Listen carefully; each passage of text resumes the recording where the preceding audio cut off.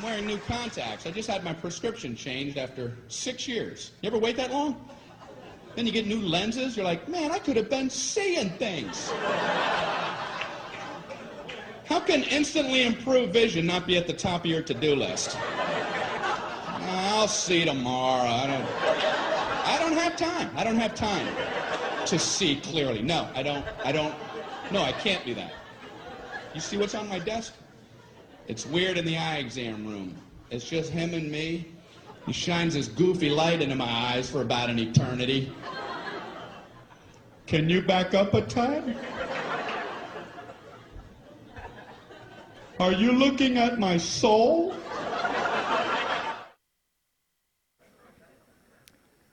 With apologies to Alan Verm and to any of you else in the ophthalmological world. It was 7th grade, and I don't remember what led to the discovery, but clearly there was a point at which we found out I just couldn't make stuff out. Maybe it was the fact that I was running into glass doors or addressing my friends by the wrong name because I couldn't pick them out, or because I was squinting. I don't know what it was, but at some point we discovered I was in need of corrective lenses. And so we got them. And if any of you remember that moment in which you first put on a pair of corrective lenses, you remember the world appearing with a vividness and a wonder that had been lost for so long because you'd been squinting and just missing all of it.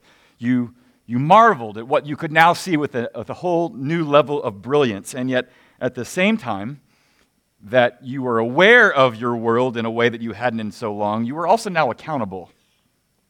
Right? Now that I had the glasses on me, I could no longer say, I can't make it out, right? Everything that I saw, I was responsible for. That's what it means to kind of see with new eyes, not just with greater clarity, but also with greater responsibility. This morning, we're looking at a passage in the Gospel of Mark, as we've been listening to Mark's Gospel for now several months, in which something odd will happen in the midst of Jesus performing one of his miracles, which, feels so commonplace to hear talk about Jesus performing miracles. This one, there's a moment in which you think, maybe he's just tired, because blind man's gonna be brought out to him, and he's going to spit on the ground and apply some of that to this man's eyes, and he's going to say, hey, what do you see? And he's going to be like, I see, it's like Ents walking, not ants, but Ents. It's J.R.R. Tolkien's 130th birthday this year. You should know what an Ent is by now. And then so he does it again. He puts his hands to the man's eyes and then asks him, what do you see? And he goes, now I see clearly. And we think, was Jesus kind of have an off day? Or was there something else in place? There was. This was a lived parable moment. This was a metaphor for something that Jesus was trying to get across to those who were in earshot or eyeshot, and to all of us. That there are some things that we think we see plainly that we are instead in need of great assistance to see clearly. And the passage that we're going to look at this morning are going to be 3 instances in which he is out to clear up what we think we see, but which we really don't. He is there to remove the scales from our eyes, to see things clearly, and at the same time be responsible for them. 3 things. 1, his person. 2, his purpose. And 3, his calling to us. We want to understand and see more clearly his person, his purpose, and then how that translates into how we see our calling. We're in Mark chapter 8. We'll start in verse 22. I wonder if you might stand as we read.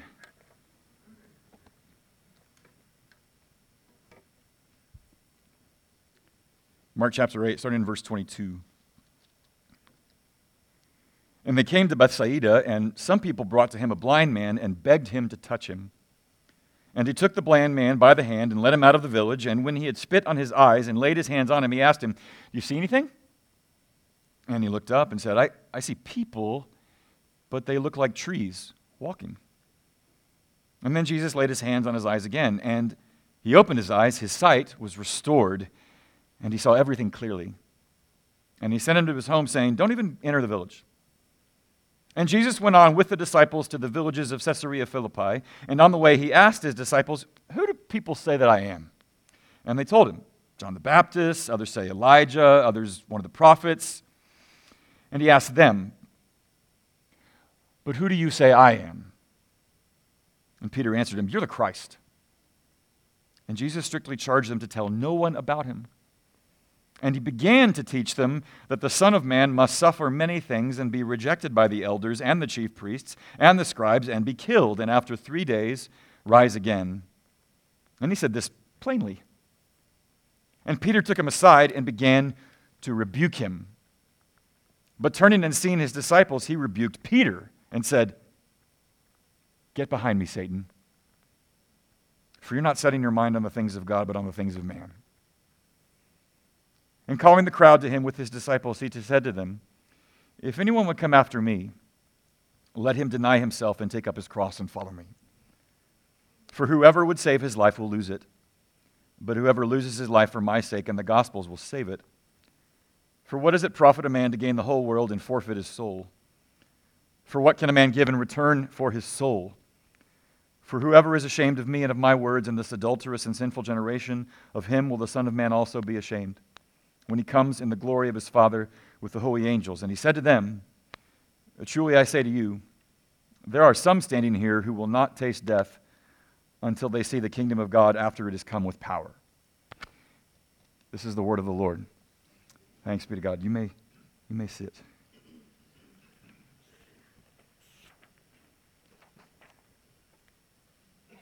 So they're in Bethsaida. It's on the north coast of the Sea of Galilee, and they start heading north up to Caesarea Philippi. It's a due north shot, and just like it was on your Boy Scout trips or your Girl Scout trips, you make the distance go takes a little less time when you start talking. Let's talk. Let's bring up a matter of conversation. And so Jesus, in the middle of that, just sort of says to his disciples, "So, tell me, what's the scuttlebutt out there? Who are people coming to the conclusion or the preliminary deduction that I am?" And the disciples do what all of us do. We make associations. They observe, and they're talking about how people have viewed Jesus through a certain lens, and just like we all do, we find similarities between who this one is and with things that we are already familiar, and so we start to categorize. And you're going to hear a lot of that, both in this passage this week and in the passage next week. And in the course of those associations, they say, well, maybe you're John the Baptist come back from the dead. Could be that. You sound a lot like him. Or maybe you're Elijah, the one who did any number of things that we might fall and be in wonder for. Or maybe you're just like one of the prophets. And that's kind of where the world is right then. They've seen enough, they've heard enough to make those associations. And then Jesus says, "All right, interesting, thank you. Now, tell me, who do you say that I am?" For him to ask that question, it's not so much he's doing a little trivia test here. So, who do you say that I am? He's trying to gauge their sense of who he is. He's trying to gauge their sense of their value of him. Do they really grasp his essence? When my wife and I were dating, after several months of that, she finally kind of said in as many words, you've said a lot of things, but where's this going? In so many words, not that she had a savior complex, who do you say that I am, right? What is my, whatever. What is my value to you? What's that? You've just said a lot of things that I've heard, any number of people, any number of men on the Gulf Coast that I've dated before. What's that all about? Jesus is putting this question to them, not simply to do a quiz, but to really gauge their sense of their understanding and their value of him. And up walks Peter, Phi Beta Kappa of his rabbi class. You're the Christ. You're him. You're the one we've been waiting for. And so in this moment, Jesus is first of all trying to improve all of his disciples' view of him, that he is both like but more than a prophet. He is like and yet more than John the Baptist. He is like, and here's the big one, he is like and yet more than Elijah ever was. He is there to improve their vision of who he is, of his person. And Peter has already at some level passed the test. He has said, "You're him." Now, if you've been reading along with us, and if you remember the first moment in which Jesus asks the disciples first to follow him, we have very little data from which to understand why the disciples said to themselves in so many words, "I'm in." I don't know really the fullness of who you are, but I can't I can't stay where I am. I can't keep doing what I got to do. I got to go with you. I'm in. And in that moment, we're really not sure what their preliminary sense of it. But Jesus, in this moment, is trying to put on even greater corrective lenses for them. You have seen me. You have respected me enough to follow me. But now I need you to see me with greater clarity. And therefore, I am here to draw out of you, and Peter has passed the test, that I am both like and more than a prophet, a priest, and a king. And Peter's hot take is proof positive that something is getting through, at least to him. They all needed a corrective lens, and Peter is demonstrating that he was. And I say that to you to ask ourselves this question: so what? Why do you and I need to have the clearest sense possible of who he is on his terms, according to the nature of who he is? Because everybody in this world who has any knowledge of Jesus makes some kind of association with him. Many will refer to him as a religious figure, sort of the overall generic, respectful term. Others will refer to him as a revolutionary. He's come to stir things up and turn things over and turn over tables and reorient people's thinking. Some people will call him a liberator. Some people will call him a philosopher king, a one to just sort of overturn the world. And all of those things, they capture a part of who he is, not the whole. Not the whole of what Peter means when he says, you're the Christ, you're the Messiah. You're the one that was foretold. You're the one who's come to usher in a new world, and it's come by you, under your leadership. And where Jesus is trying to improve their vision, he's also trying to improve our vision, because this is what we all have to see if we're to see him clearly. Only those who see him clearly are those who realize that they are responsible to him in some way. That if we just understand him to be one who speaks wisdom, well, that's interesting. If we understand him to be the one that does a miraculous works, we go, that is even more interesting. What do I do with that? But until we see him as one to whom we're responsible, we really don't get him. He is out to open the eyes of our heart, because anything less than that, we will hear everything that he has to say is not binding. Interesting, worthy of consideration, but nothing more of that. We have to see him as one who has authority. And that's what Peter gets when he says, you're the Christ.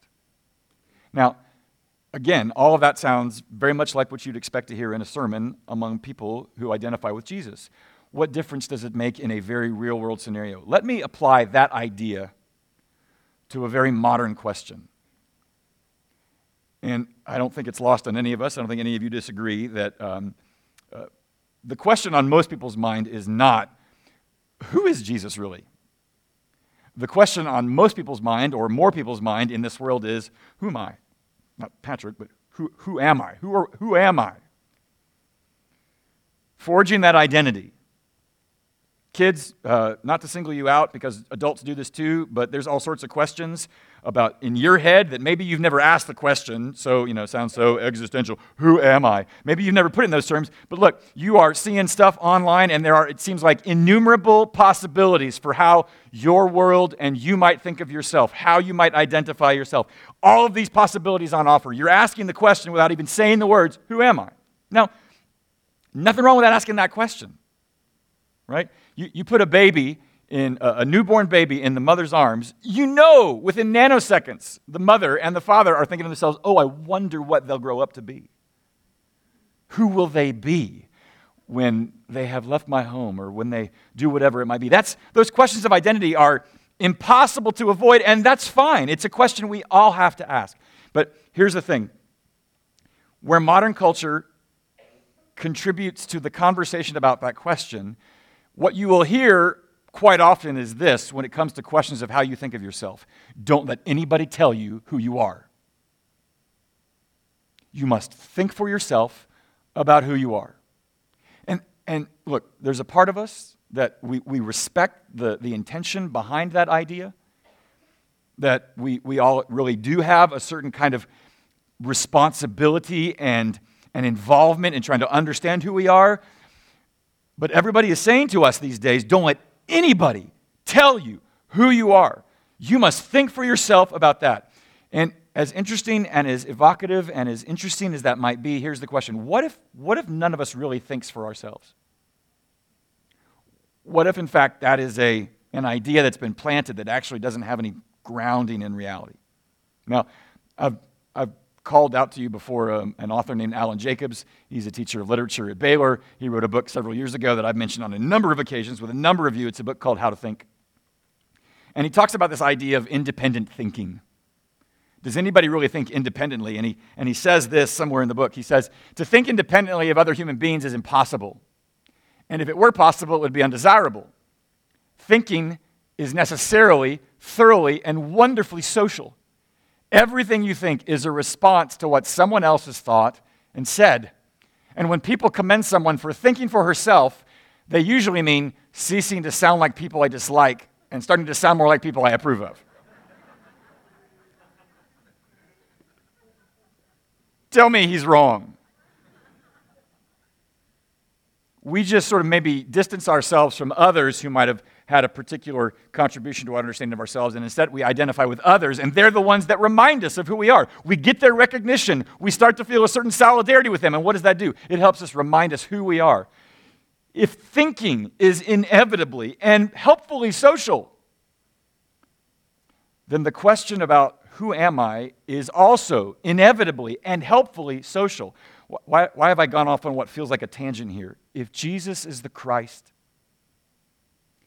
if he has an authority like no one has an authority, if he is more than a prophet, more than a priest, more than a king, then he might have actually something to contribute to your conversation about who you are. He does speak to that. And those who will admit him as one having authority will give him that authority to speak into the question about who am I? And somehow he qualifies himself as one uniquely suited to speak into that question. Do you take note as you read about his life how he refers to and deals with those who are last and least on the margins? Do you ever consider and take special note about how he deals with those who are sinful, for those who are broken? Do you ever notice how he speaks rather fiercely to those who are so entrenched in their folly that they won't see it themselves? In every way, if you will study his life, he speaks in a way and involves himself in a way that gives him the right to start saying unto you, this is who you are. He contributes to that sense of our identity that we need. The dignity that we try to find in everything else. He will say unto you, you are made in his image. He is out to improve our sight. And he's out to improve our sight in a number of ways that all are downstream of believing that he is the Christ, one that is more than a prophet and a priest and a king. But that is an idea that we have to have our sight improved upon. And not just about his person, but also about his purpose. That's the second thing I think he's out to improve our sight on. Now, when it comes to healing, for those of you in the medical world, you will nod your head up and down when we realize that sometimes healing can only come through a certain painful experience. I've seen it happen once, but I've seen a doctor reset somebody's dislocated bone. And if you've ever been in the presence of that happening, you know that the first thing out of that person's mouth is not, oh, this is wonderful.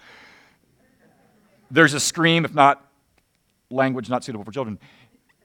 There's pain in the resetting of the dislocated bone. But there's healing in that. There's realignment in that. And in this moment, there is something like that, and it happens in the world of Peter. They are, again, walking along, and it says that Jesus sort of turns their attention away from just his person, but to something else. He begins to teach them. He pivots to an entirely different theme that he has not brought up to this point in their understanding of him. And it says there in verse 31, the Son of Man must suffer many things, be rejected by the elders and the chief priests and the scribes, and be killed, and after 3 days rise again. And they're like, that's new. How sobering. What is he talking about? And there's this wonderful little tag that Mark kicks in there at the end of Jesus sort of dropping the bomb with that mentions. In verse 32, it says this, and he said this plainly. No parable this time. No head-scratching, kind of riddle that they're supposed to contend with. He just said it straight up. He laid his cards on the table. The Son of Man is going to suffer and die at the hands of everybody that seems to want to come and have a conversation with him, but seems to have an agenda behind it. That's where it's headed. That's what's going to happen. And in that moment, he is out to heal their vision of who he is, and that healing will be painful. A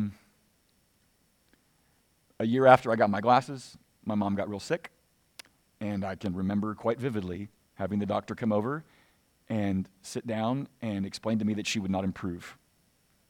I remember sitting on the black and white houndstooth couch, and many of you have had a moment like that in different ways. And we can respond in any number of ways. We can fly into a rage. We can want to flee the room. Or we can just sort of say inside over and over again, this is not supposed to be happening. Peter is having a moment like that after Jesus rattles off kind of what his destiny is. You might say he flies off the handle. He goes into a rage. He rebukes Jesus. He rebukes Jesus. Imagine saying to your mentor, or however you might want to characterize the person who had the most influence in your life, imagine coming at them and rebuking them. Whatever he's feeling in that moment, Peter is in effect saying, this is not supposed to be happening. And he flies off, and he rebukes Jesus, and the only thing more shocking about Peter saying that to Jesus is what Jesus says in reply. Get behind me, Satan. You are thinking not according to the ways of God, but according to the ways of man. It's possible that I wonder if you were to step back into your memory banks of a mentor that you have.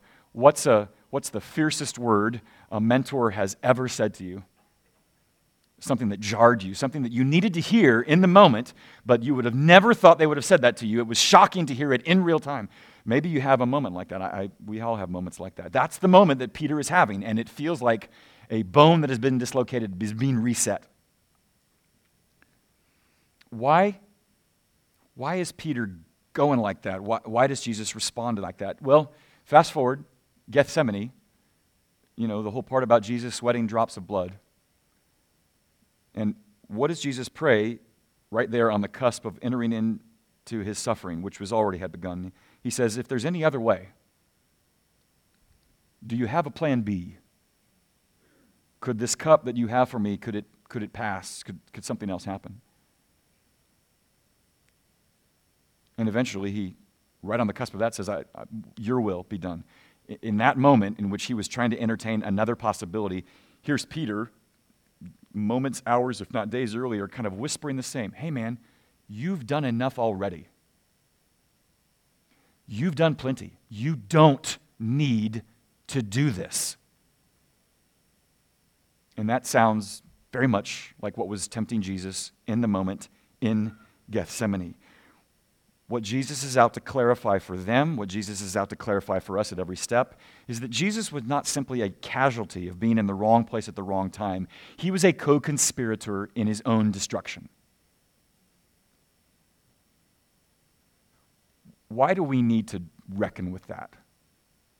I mean, again, if you've been here or you've grown up in the church or whatever, or you just grew up in the culture, you know that was his destiny. But why does that matter?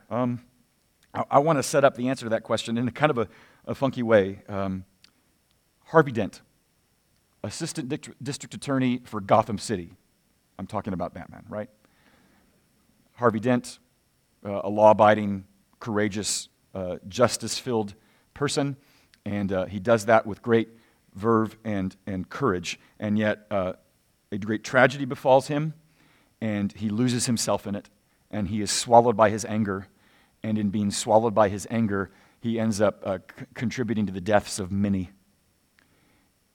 And Batman and Commissioner Gordon are coming to terms with what Harvey Dent has done, and they know that the city is already on edge for any number of reasons. But if they hear that their assistant district attorney has gone crazy like that and has led to the death of many, the city will erupt and implode. So what's the solution? Batman says, tell them I did it. Tell that I'm the one that's responsible for their deaths. And here's a 90-second summary of what drives him and what will happen. Whatever Gotham needs me to be. Call it in. A hero. Not the hero we deserved, but the hero we needed. Nothing less than a knight. Shining. I'll hunt you.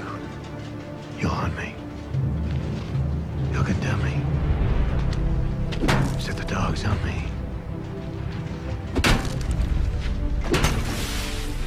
Because that's what needs to happen.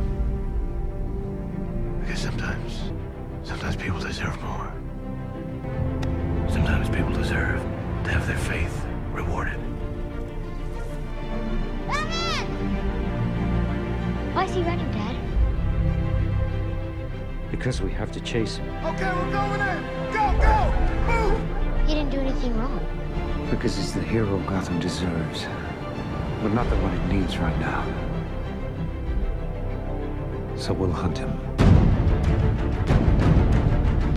Because he can take it.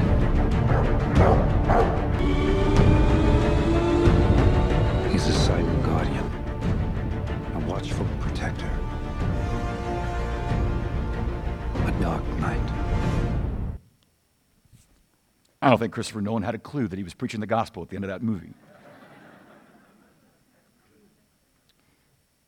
But one who willingly and lovingly takes on the crimes of another in order to rescue a people from itself. Beloved, that's the gospel. The reason why we need to come to terms with the purpose that Jesus set of taking upon himself our error, our sin, that he might be hunted and condemned. I'll give you 3 quick reasons. 1, because only when we see that purpose with greater clarity do we understand just how desperate our situation is. If all we needed was instruction and a weekend retreat to offer us some guidance on what we would need to optimize our life, to hack our life, Jesus could have just been taught the rest of his life and gone on the lecture circuit. If all we needed was advice, or just a few wise words, well-placed, articulately put, then that's what he would have done. Beloved, we needed more than advice, to borrow a phrase. We needed rescue. We needed someone to intervene. We needed someone to offer us what we cannot obtain for ourselves, like forgiveness. We needed someone to offer us the reconciliation with the very heart of the world, the heart of the universe, namely the one who made it. We needed that. We didn't need a sermon. We needed rescue. And until we see him in that purpose, we will not ever come to terms with just the depth of our problem. We will keep trying to fix it and educate it and illuminate it. We needed more, and he offered that. And the second reason we need to do it, the second reason we need to grapple with his purpose, to see that he did so not just out of necessity, but out of willingness. Beloved, it's only that we might believe that we are beloved, that we might actually rest in the fact that there is a love stronger than death. That's why we need to see his purpose with clarity. He did so not begrudgingly, but willingly and kindly, and to a degree none of us ever could or ever have. And when we see that, we might just be able to rest in the possibility that if we have ruined our lives, there is still a love outstretched with him, with his eyes, in what he's done at cost to himself. And in that, there's a short third reason why we need to grapple with his purpose. And I get a little help from Martin Luther in this one. In America, there's a great effort to portray everything as Disney World. That it's all just beautiful and wondrous and full of fireworks. And that's great. It's fine. It's wonderful to get away like that. But you know it, everything at Disney World is an intended illusion, right? I mean, the way it's all set up is to create an impression that isn't true. That's the world we're in.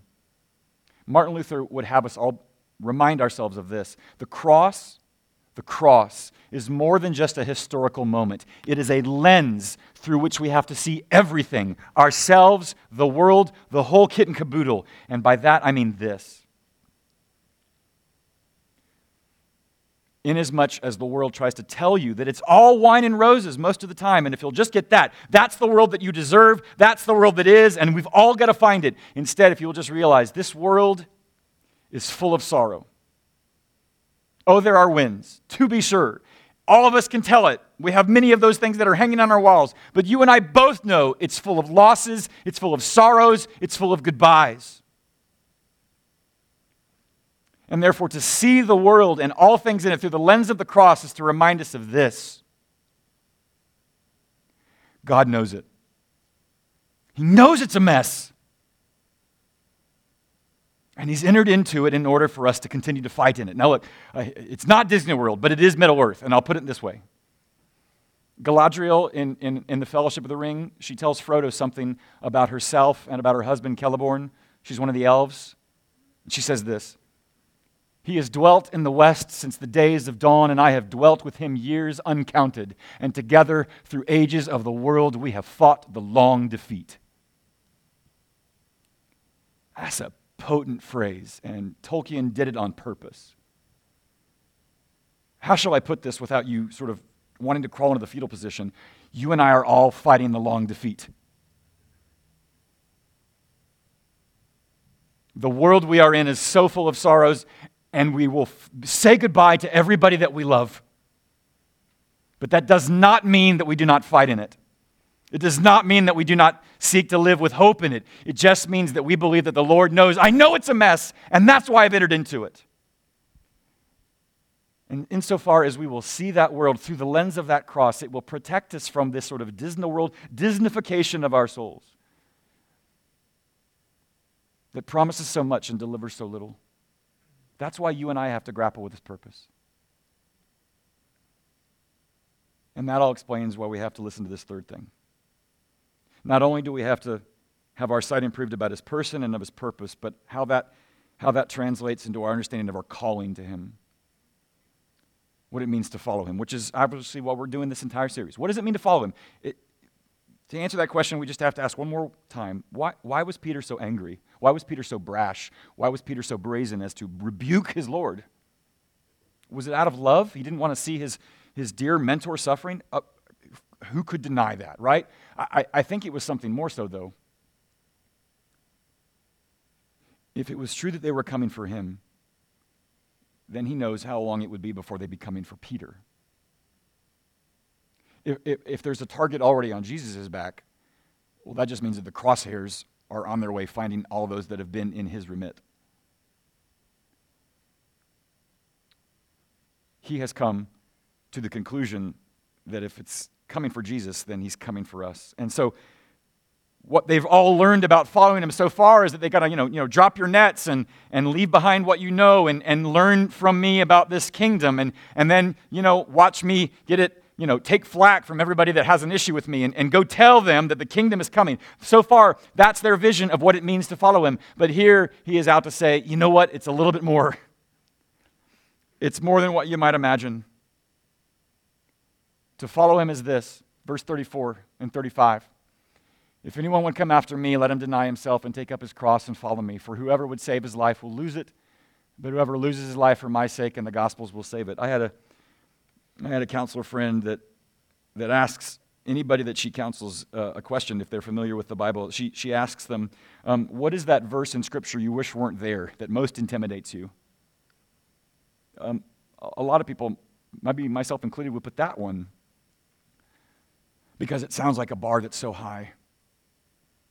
It sounds like it asks so much. And it's not to sugarcoat it. Obviously, when Jesus says, follow me, this will be part of it. that it will mean you have to set aside the greatest concern for yourself, which feels so natural. You will have to set that aside. And this idea of taking up your cross, we've kind of enlarged the meaning of that. Bearing your cross these days is just sort of, this is my trouble, this is my affliction. It's something far more specific here. It means being willing to be shamed for your identification with him. That's taking up your cross. He took up his cross to be cursed. For you to take up your cross is the willingness to make yourself vulnerable before eyes of others, that you are willing to be shamed for your identification with him. That all sounds way up there, higher than the balcony. But if you'll just take a step back and realize, as you ask yourselves this question, who have you ever loved that didn't require that you set aside your own concerns in order to love them? No one. By definition, what love is means I am not as important. You must increase. I must decrease. I must concern myself with your issues as much as my own, if not more. So that's love. That's what we do. That's called setting aside. That's self-denial. It's not this, really rigid, hard thing. It's like we're already familiar with it. We already do it. And in the same token, how many of us who have ever loved somebody have ever been in a moment where, they get ridiculed and you're associated with them, and they know that you're associated with them, and what do you have to do? You have to be willing to say, call them what you will. I love them. And throw me under the bus if you will. I love them. What Jesus is saying there in verses 34 and 35 is just love in other words. It's the nature of what it means to follow him, and he does so by putting that idea in the perspective of all things. He says in verse 36, "For what does it profit a man to gain the whole world and forfeit his soul? For what can a man give in return for his soul?" He's asking everybody to do a little cost-benefit analysis. What is your wife worth? We as Christians, we will from time to time say, I want to be public. I don't want to be I don't want to be offensive. And on its face, there's wisdom to that. And that's a principle by which to abide. And yet, to offend someone means that you are absolutely have no interest in their dignity, and you have no impulse for them to show them charity. If those two things are not in your purview, their dignity and acting with charity, then you're right. You will be offensive. And yet, sometimes we confuse that with just not wanting to say anything that's unpopular.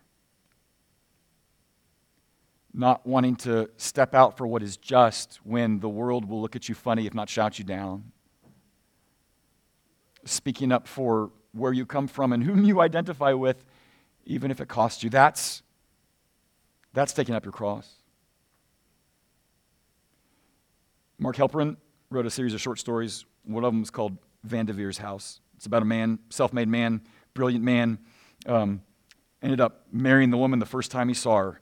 And he's impeccably dressed, he's impeccably organized, he's impeccably disciplined, and absolutely wealthy. And he designs everything that he does. He's not only a brilliant person, he designed this whole mansion, and the mansion was complete with everything. All of the appliances you could move out so you could clean behind them. He developed a plumbing system made of copper such that you would never hear water going through the pipes. Some of you who are plumbers go, that's impossible. It's just the nature of his being. He had everything so meticulously attended to. And at the very last scene of the short story, he's sitting outside admiring his finely manicured garden, his finely manicured grass, and all of a sudden he smells smoke. And he turns around and his mansion's on fire. And you and me, our first impulse would be, call 911, get the water. But in the last scene of that short story, he says this: the heat was such that even the porcelain might melt. He felt this heat, but he did not move, nor did he want to move, even as all he had built and worked for over so many years vanished before him at great speed. For he'd already left it behind, and his spirit had been unlocked, and his soul freed in a gift that had come on the wind. Something had to happen inside of him that he might let the mansion of his own self burn, to let something else be of greater value than to him than all the things that he had spent his life trying to create. this world in which he had tried to gain the whole world, he realized he was forfeiting his own soul at the expense. And in this moment, what it took was for that mansion to burn and something else to happen inside of him before he would realize there's something of greater value than everything I might build. How did that happen? It was no choice. Something happened from within. Beloved, what must happen into us before we can ever want to deny ourselves and take up our cross? It won't simply be by Jesus' command. It will be by seeing him in his own denial of self and his own willingness to take up his cross and believing that that was for you. And when you see that, the self-denial, the making yourself vulnerable, it doesn't seem at such a high bar as it once did. It actually seems like an act of love.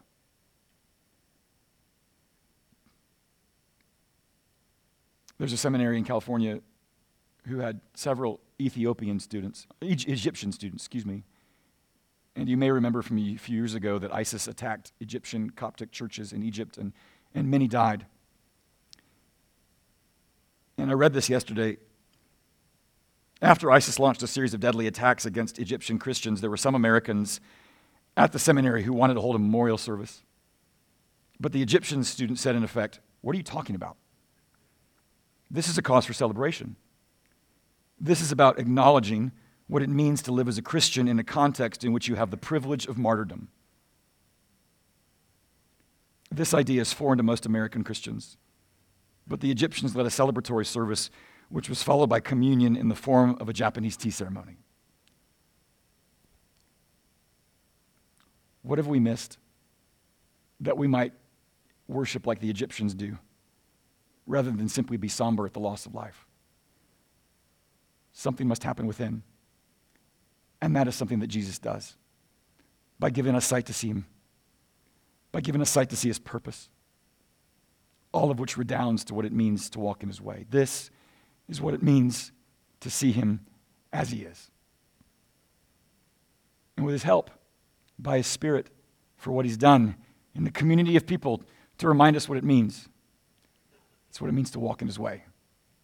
It's what it means to follow. Let's pray.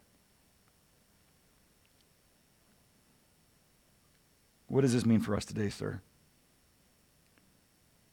What does it mean to follow you in this way? I know you don't want us to go out and pick a fight. I know you don't want us to go out and try to prove something to you. That's not what you mean.